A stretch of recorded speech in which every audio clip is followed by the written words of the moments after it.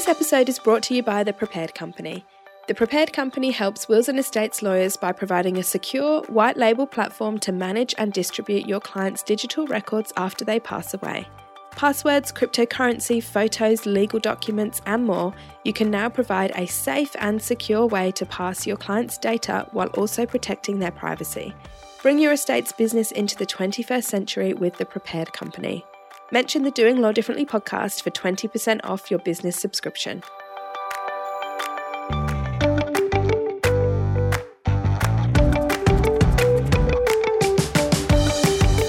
You're listening to Doing Law Differently. Join me, Lucy Dickens, as I explore how the world's most progressive legal service providers are doing law differently. Hello, welcome back. You're listening to the Doing Law Differently podcast. I'm Lucy Dickens, and today's guest is Bernadette Jewell of Great Southern Wills. Bernadette grew up in Sydney. She got her master's at Sydney University and spent the first 10 years of her career at top and medium tier law firms in Sydney. She then moved to Albany in Western Australia, far from the city life that she had become accustomed to, and opened her law firm Great Southern Wills in 2020. Great Southern Wills are an estate planning firm with a really modern approach to law. And you'll hear right at the beginning of this conversation, Bernadette gives us a great introduction to her firm, to its values and philosophy, why she founded it, and some of the key components that have led or helped her to build a successful business over the last 18 months. And then we spend the rest of the conversation really picking up on some of those themes that she introduces us to. So we talk about marketing, we talk about using social media, we talk about developing a specialist law firm in a country town where most lawyers tend to focus or tend to build generalist law firms. We talk about pricing, just to name a few of the things that we look at in terms of Bernadette's approach to doing law differently. Rather than repeat it all for you here, let me hit play on the interview and introduce you to Bernadette Jewell of Great Southern Wills. This episode is brought to you by The Prepared Company.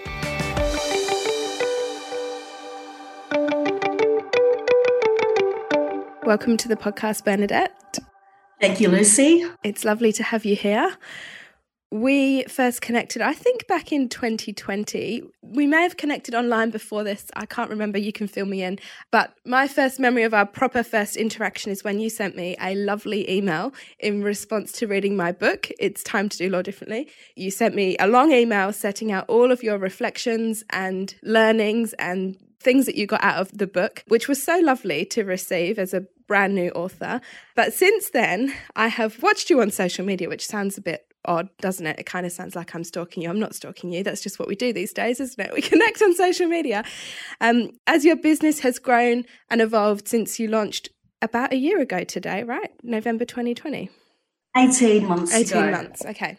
Cool. Mm-hmm. So 18 months ago, and you are another of those law firms who launched during the COVID lockdown. Seemed to be a common theme. I've spoken to a few people who are in that kind of bucket. So I've watched online as your business has grown, and I think it's been wonderful. And I am looking forward to speaking with you to learn a bit more about some of the behind the scenes. So let's start with where you are today. Give us your introduction to Great Southern Wills. Okay, so Great Southern Wills, we're a law firm servicing the Great Southern region only, and that comprises Albany, down south, Mount Barker, Denmark, and our population is comprises young families, farmers, businesses, the elderly, but predominantly farmers, and that's my market. Yeah. And there are a lot of law firms in the region, but they're generalists, where you're a typical country lawyer, and the country lawyer may typically deal in general commercial law, family law, criminal law, and then wills. It's just your basic bread and butter of their practice. And what I wanted to do was, when I was working in Albany prior to launching Great Southern Wills, widow would present with the will saying the husband has passed away and the will was drafted inadequately, or someone has passed away without a will. And then we're dealing with a young widow with young children and a risk of her losing a home. Or we'd see a farming son whose dad hasn't done a proper will and now the farming son has lost the farm. That was my history. And that was litigation and mediation and deed of family arrangements and all that. And I thought there must be a better way of practicing law. Instead of dealing with the fallout, the disputes, there's got to be a better way of practicing law. And I thought, well, why don't these people get a will done properly in the first place? An up-to-date, properly advised will. These people need a specialist, not your country lawyer doing all types of law. So I thought I wanted to establish a law firm that specialised in wills and wills only. And I've been dealing in this area of law for 20 years. And I thought, okay, so I'm going to specialise just in wills. And when I launched my firm, I spoke to a number of other lawyers in the region. They said, that's a crazy idea, Bernie. You're going to cut yourself out of the market. We're a small population of 50,000 people. If you're just doing wills, you're going to fold in a year's time. And I said, well, let's see.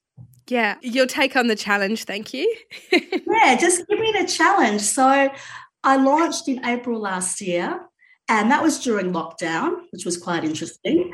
And during the forced lockdown, I found people on Facebook scrolling for information, and I thought that was a good opportunity for me to have videos explaining to people, just short 3-minute videos about common myths about wills. Do you know if you passed away, your spouse may not get everything? In WA, they'll only receive the first 50,000 and 1/3 of the estate. Really? And that's what people would say. Do you know if you married, that could revoke your will? Do you know superannuation may not form part of your estate and may not be given to your loved ones? You need to do a nomination. What's that? So just really getting to the pain points of wills. And lawyers traditionally don't do that. They don't give free information out. And I found I got a lot of traction out of that. And at the beginning of our law firm, a lot of our work was through Facebook. And then from there, it was word of mouth. And so we've grown from $10,000 revenue in the first month to like $60,000 a month at the moment. And it's all word of mouth referrals. Excellent. See, those 50,000 people may only be 50,000 people, but they talk to each other and they all need wills and estate planning, don't they? They do. 50,000 is a lot of wills. It is. So that's my goal. I've got the big goal on the map. Is 50,000, is that the number you're aiming for? I don't think I can draft 50,000 in my lifetime.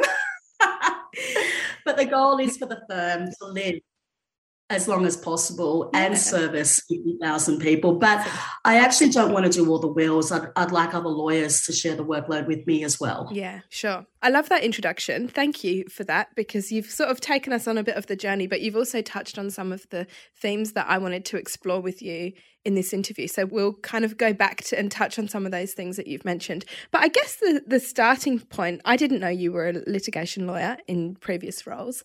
So I think it's great. I really love that you saw this challenge. And I see this as well. Obviously, as you know, we practice in the same areas. I'm just about 5 hours north of you in the state. We practice in the same area. I see the same challenges. I remember the first time a client came in whose husband had died and they had minor children and all the assets were in his name. And she was in that position. How am I going to afford to live? Because my daughter inherits most of the estate and she's 4. So what are we going to do? And I remember the first time being the lawyer advising in that situation thinking, wow, people need to pay more attention to this. This is important, and how can we get the message across? But what I love is that you, despite having 20 years of litigation history, you said, I don't want to keep fighting this. I want to go and solve the problem at the root. And that's how you set up your business, as being the estate planning, not the having the fight on the other side of it, which I love. How does that feel for you to be making that difference now to so many lives, to actually be addressing this problem that you identified? Oh, it feels so good, Lucy. Just to hear a client say, you've given me peace of mind. Yeah. And I've now provided for my family. It's the greatest gift to know that if they were to pass away or become incapacitated, that everything will be taken care of. Mm-hmm. And what's even more rewarding for us at Great Southern Wills is that our clients are young families. They're not really the elderly. but it's young families who know the importance of having a will prepared. And now they feel like this huge weight has been lifted off their shoulders, particularly with parents. They have such a huge mental load, a mental list, and preparing a will is in that list. And if we can just overcome the barriers of preparing a will, and they come in and sign their documents, they're going, this is actually quite easy. Yeah. Why didn't we do this ages ago? And then they can just sign it, put it away, and don't have to think about it for a long time. Yeah. I think that is one of the big challenges with estate planning, though, is getting people to put it at the top of their priority list, because nobody likes to think about the fact that they might die, particularly, especially if, I mean, we're all going to die, but nobody likes to think about it. And you especially don't like to think about it if you've got young children. So people just avoid it. Even my own family, my sisters, I have 3 sisters who all have young children, and only one of them has a will. And I keep reminding them, hello, I'm here. I'm your sister. I can help you with this. This is not difficult. Yeah. And they still put it off and put it off. And I think that's one of the things that you've done really well with your marketing, which is something that you've also just touched on in your social media, is you're bringing this to the forefront of people's attention. Absolutely. So if you put those issues out there and people think about it, and they talk to their friends as well, and then they, talk about all these issues, and then they'll say, okay, we need a will done. Who do you recommend? And then our work is predominantly word of mouth thereafter. Tell us more about your use of social media. You've mentioned the videos that you posted when you first started your firm, but you're still using social media. I like your social media account. I follow your Instagram. That's where I mostly see you pop up. Tell us how you use it. It was just Mythbusters. So getting that information out, talking about the pain points and the issues, and also providing that information for free as well. But then I'm making it a bit more personal now as well, and looking at behind the scenes with our firm. So we've hired 2 new people in our firm. And then 2 days ago, we bought a brand new car for the firm, a Land Cruiser. So we'll be taking that up to the farms. And in our social media posts, you can see my team test driving the car to see if it's adequate. Do we approve? So you can see these behind the scenes. You can see us wrapping up these care packages that we give our clients at the end of the meeting. So they'll receive a workbook, copies of their wills, tea, some pens, lovely gifts in their care package. And then you learn more about our team personally as well. So people know that I have a 5-year-old daughter, and people get to know Rachel and Braden and Paul and just us, because when you meet with us, it's quite personal. And we find our clients know a lot about me already, and they're more comfortable if they know what I'm like. And there's a sense of trust, but also authority. And then that is already the icebreaker. They're already in the door. They know what we're like, what we're about, and then we go straight into the estate planning. And it helps with breaking down those barriers that we spoke about just before. People generally don't want to see a lawyer, or they see a lawyer if they've got a problem, whereas we need to get people in the door beforehand and encourage them. So if they feel like they have got to know you, or they even have a relationship with you beforehand, then that makes a big difference, doesn't it, to those barriers? I mean, I can walk down York Street. This is the main street in Albany, and I've had people pulling me over. There's the Wills girl. And because we also have a car with our branding, Great Southern Wills as well. We actually got a lot of work out of the car too, just driving around town. But we are in a very small community, and everybody does talk. And, yeah, it's really good just to get those issues out.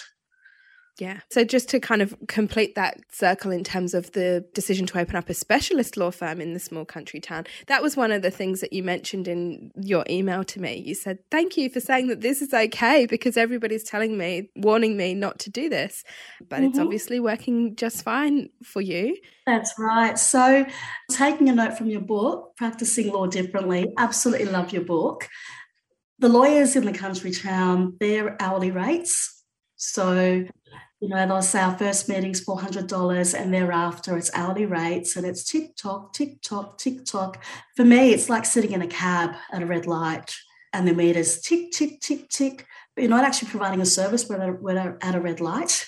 So what we provide are fixed fees, and that's something different. In addition, our fixed fees are on our website. They're on our pamphlets that we give out to referrers. They're also on our door to our office. So they're transparent. and you know what our fees are before you step into the door. Yeah. So that's important for us. Definitely. Let's talk a bit more about fixed fees. Obviously, that's a common topic on this podcast, but one I haven't spoken about for quite a few episodes. So let's explore that a bit more. You mentioned to me when we were preparing for this interview that you have reviewed your fees or increased your fees several times since you started. Tell us about that journey and the reason why I'm interested to explore it, just to help with your kind of what you focus on in your answer, is a lot of the questions I get around pricing is how do I know what to charge and what if I get it wrong? And that's why I'm interested in you sharing your story of how that has evolved for you and your business. Okay, so when we launched, we were very conscious about pricing. I didn't want our fees to be too low because you are sitting in front of a lawyer with 20 years experience. I didn't want to charge $500 an hour either. So I initially started with the will being, how much was it? $400 for a will, and then $500 for a couple. And I thought that was quite reasonable. And so clients would come in and see me, and our meetings are always free. But I spent an hour to an hour and a half talking about the client's family, their assets, their goals, their dreams, their wishes, etc. And then at the end of the meeting, I'll tell them how much the fees are, and they know. And I'll say, Bernadette, that's too low. You've given us so much information. This meeting's already free, and you've given us so much information. You need to increase your fees. And I've had many clients actually go through the fee guide with me and say, this is what we think it should be. And they've changed my fee from $400 to like $600. Etc. The couples went from $500 to $800, and then that's happened 4 times. So I'm looking at the market and what the clients perceive the value is, because they're saying you're not charging for the nominations, you're not charging for this advice about life insurance and how we pay off our mortgages. You're providing this extra service that other lawyers don't provide, and if we're underinsured, you're giving us contacts to a financial advisor. You know, if we've got a business, you're referring us to an accountant if we don't already have one, etc. So there's lots of value out there. And then if they have young children, we talk about guardianship of the children. And I don't just put in my wills, I appoint my sister as guardian. We also talk about, okay, if both of you pass away, the combined wealth will be given to the children. Your guardian can't access that money at all. They've already got 3 children. They will now have your 2 children. That's 5 children. How big's their house? Is it a 3-bedroom? Do they need a 4-bedroom house? Okay, there's 5 people. You've got a 5-seater car, but there's 7 of you now. They'll need a 7-seater car. They'll need a bigger car. So, and then we talk about the practicalities of that all, and they realise this isn't a simple will. This is not a newsagent will exercise. This is actually more than that. And Bernadette's spending a lot of her time and giving a lot of valuable information in this free meeting that she needs to charge appropriately. And we don't want to lose her, because she's charging too low and she's not making money. She's not a charity. So she needs to charge appropriately. And so even my referrers were saying I was charging too little. Yeah. And that's the best kind of feedback, isn't it? Is to put an idea out there, put a product out there, and then see what the response is. And I mean, you're not always going to get clients be as upfront as saying, hey, you should really be charging more.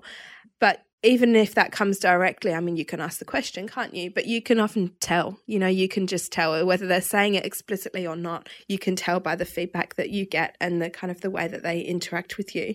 And again, in that meeting, you are demonstrating the value that you're providing. Mm-hmm. Yeah. And I think for lawyers listening to this, I think that's the important thing, to show the value, and clients are more than happy to pay for that value. And I'm also upfront. I also say to them, our invoice, the amount due on our invoice is due at the signing meeting, and we're booking that in 2 to 3 weeks' time. So it's all agreed. Because I've had some clients initially, when my fees were so low, they would say, that's so low, Bernie, can we pay now? I want to lock it in. And I'll say, sorry, I don't have a trust account. It has to be after I do the work. And after I've done all the work, you've signed your documents, then you pay. So you just need to be upfront with the fee and upfront as to when it's due and upfront as to when they'll receive their documents. And clients are happy with that. And so just to continue the fees point, you've taken the feedback on and you have increased your prices. And how have you felt? Have you been worried when you've done that people won't engage you again? Or how is that? Again, the reason why I ask this is we've done this several times, is increase our fees and think, is the work going to stop coming in? And we've always found workload remains the same. It's just the price that's gone up. But what's been your experience? It's word of mouth again. It's all word of mouth. If you provide a professional and consistent service, and that's with all your staff as well, from the receptionist to the lawyer to the paralegal to the person putting the deeds packet together. If you provide that service, then the word of mouth, it's out there, and fees are not the issue. So they're happy to pay that fee. However, we can't service everybody, and there are some clients that are on the concession cards, etc. And we've got a good relationship with the Albany Community Legal Centre. And if that potential client fits within their criteria, we will forward them to them, and the wills are free. So they'll also get that service with them, but we want to make sure we're targeting the right people. You've mentioned that your first meeting, your initial meeting, or in fact you said all your meetings, but your meeting, the first one, let's just go with that, is free. This is the one where you're taking the instructions, you're learning about the family, all that kind of thing. What's your conversion rate on that meeting? 98%. Yes, it's pretty high. I'd say 98, 99%. I'm assuming that would be in part because of the great service you're providing, plus people are coming to you mostly by way of word of mouth referral, so that you already have that sort of trust before they've even begun. Mm-hmm. Also, the 1 or 2%, that's where they've presented their wills to us and I've reviewed it, and I will say, this is actually up to date. Mm-hmm. This reflects your wishes. There's not much point. I can't really add any more value to this. Maybe just update your super nomination, but you can do that for free, and I'll show you how to do it. And I'll say, look, it's up to date. Let's just catch up again in 3 years. There's nothing that needs to be done. That's right. Fair enough. Wow. So you've given us lots of advice already. I like the way you've sort of had this conversation with me, because you've not only explained what you've done, but you've said, here's the advice I would give to others. But as you know, the question I always finish with on this podcast is, what advice would you give to someone who wants to do law differently? So if you had to boil it down to 1 or 2 main things, what would your advice be? Number 1 is back yourself. Have the confidence in your decision. It's really hard launching a firm on your own, but if you surround yourself with people that will support you and that will back your decision and are your cheerleaders, then I think that's the best thing ever. And I think that's why our firm has been so successful, because I've got a small group of people in Albany who support us and have been with us all the way. And if I have my down days, they're there to cheer me up and say, no, this decision's a good one, Bernie. Just stick with it. Just stick with it. So that would be my number 1 advice. Just back yourself. Great advice, which is clearly what you've done, because when you started your business, many people were telling you that you've got the wrong idea. You need to rethink this, Bernie. Mm-hmm. I don't think it's going to work. But you had faith in yourself and you backed yourself, and you've been able to build this amazing business. So well done to you. Thank you. And thank you for joining me on the podcast. Thank you, Lucy. That's all for today's episode of the Doing Law Differently podcast. Thank you so much for listening. If you want to do law differently and you're looking for some guidance and inspiration to help you along the way, then get your hands on my book. It's Time to Do Law Differently: How to Reshape Your Firm and Regain Your Life. You can get it on my website, lucydickens.com.au/book, or on Amazon or Booktopia, where you'll also find the ebook versions too. Don't forget to leave a rating and review if you enjoy the podcast, and be sure to tell your friends and let other people know too. Thanks for listening. I'll see you next week.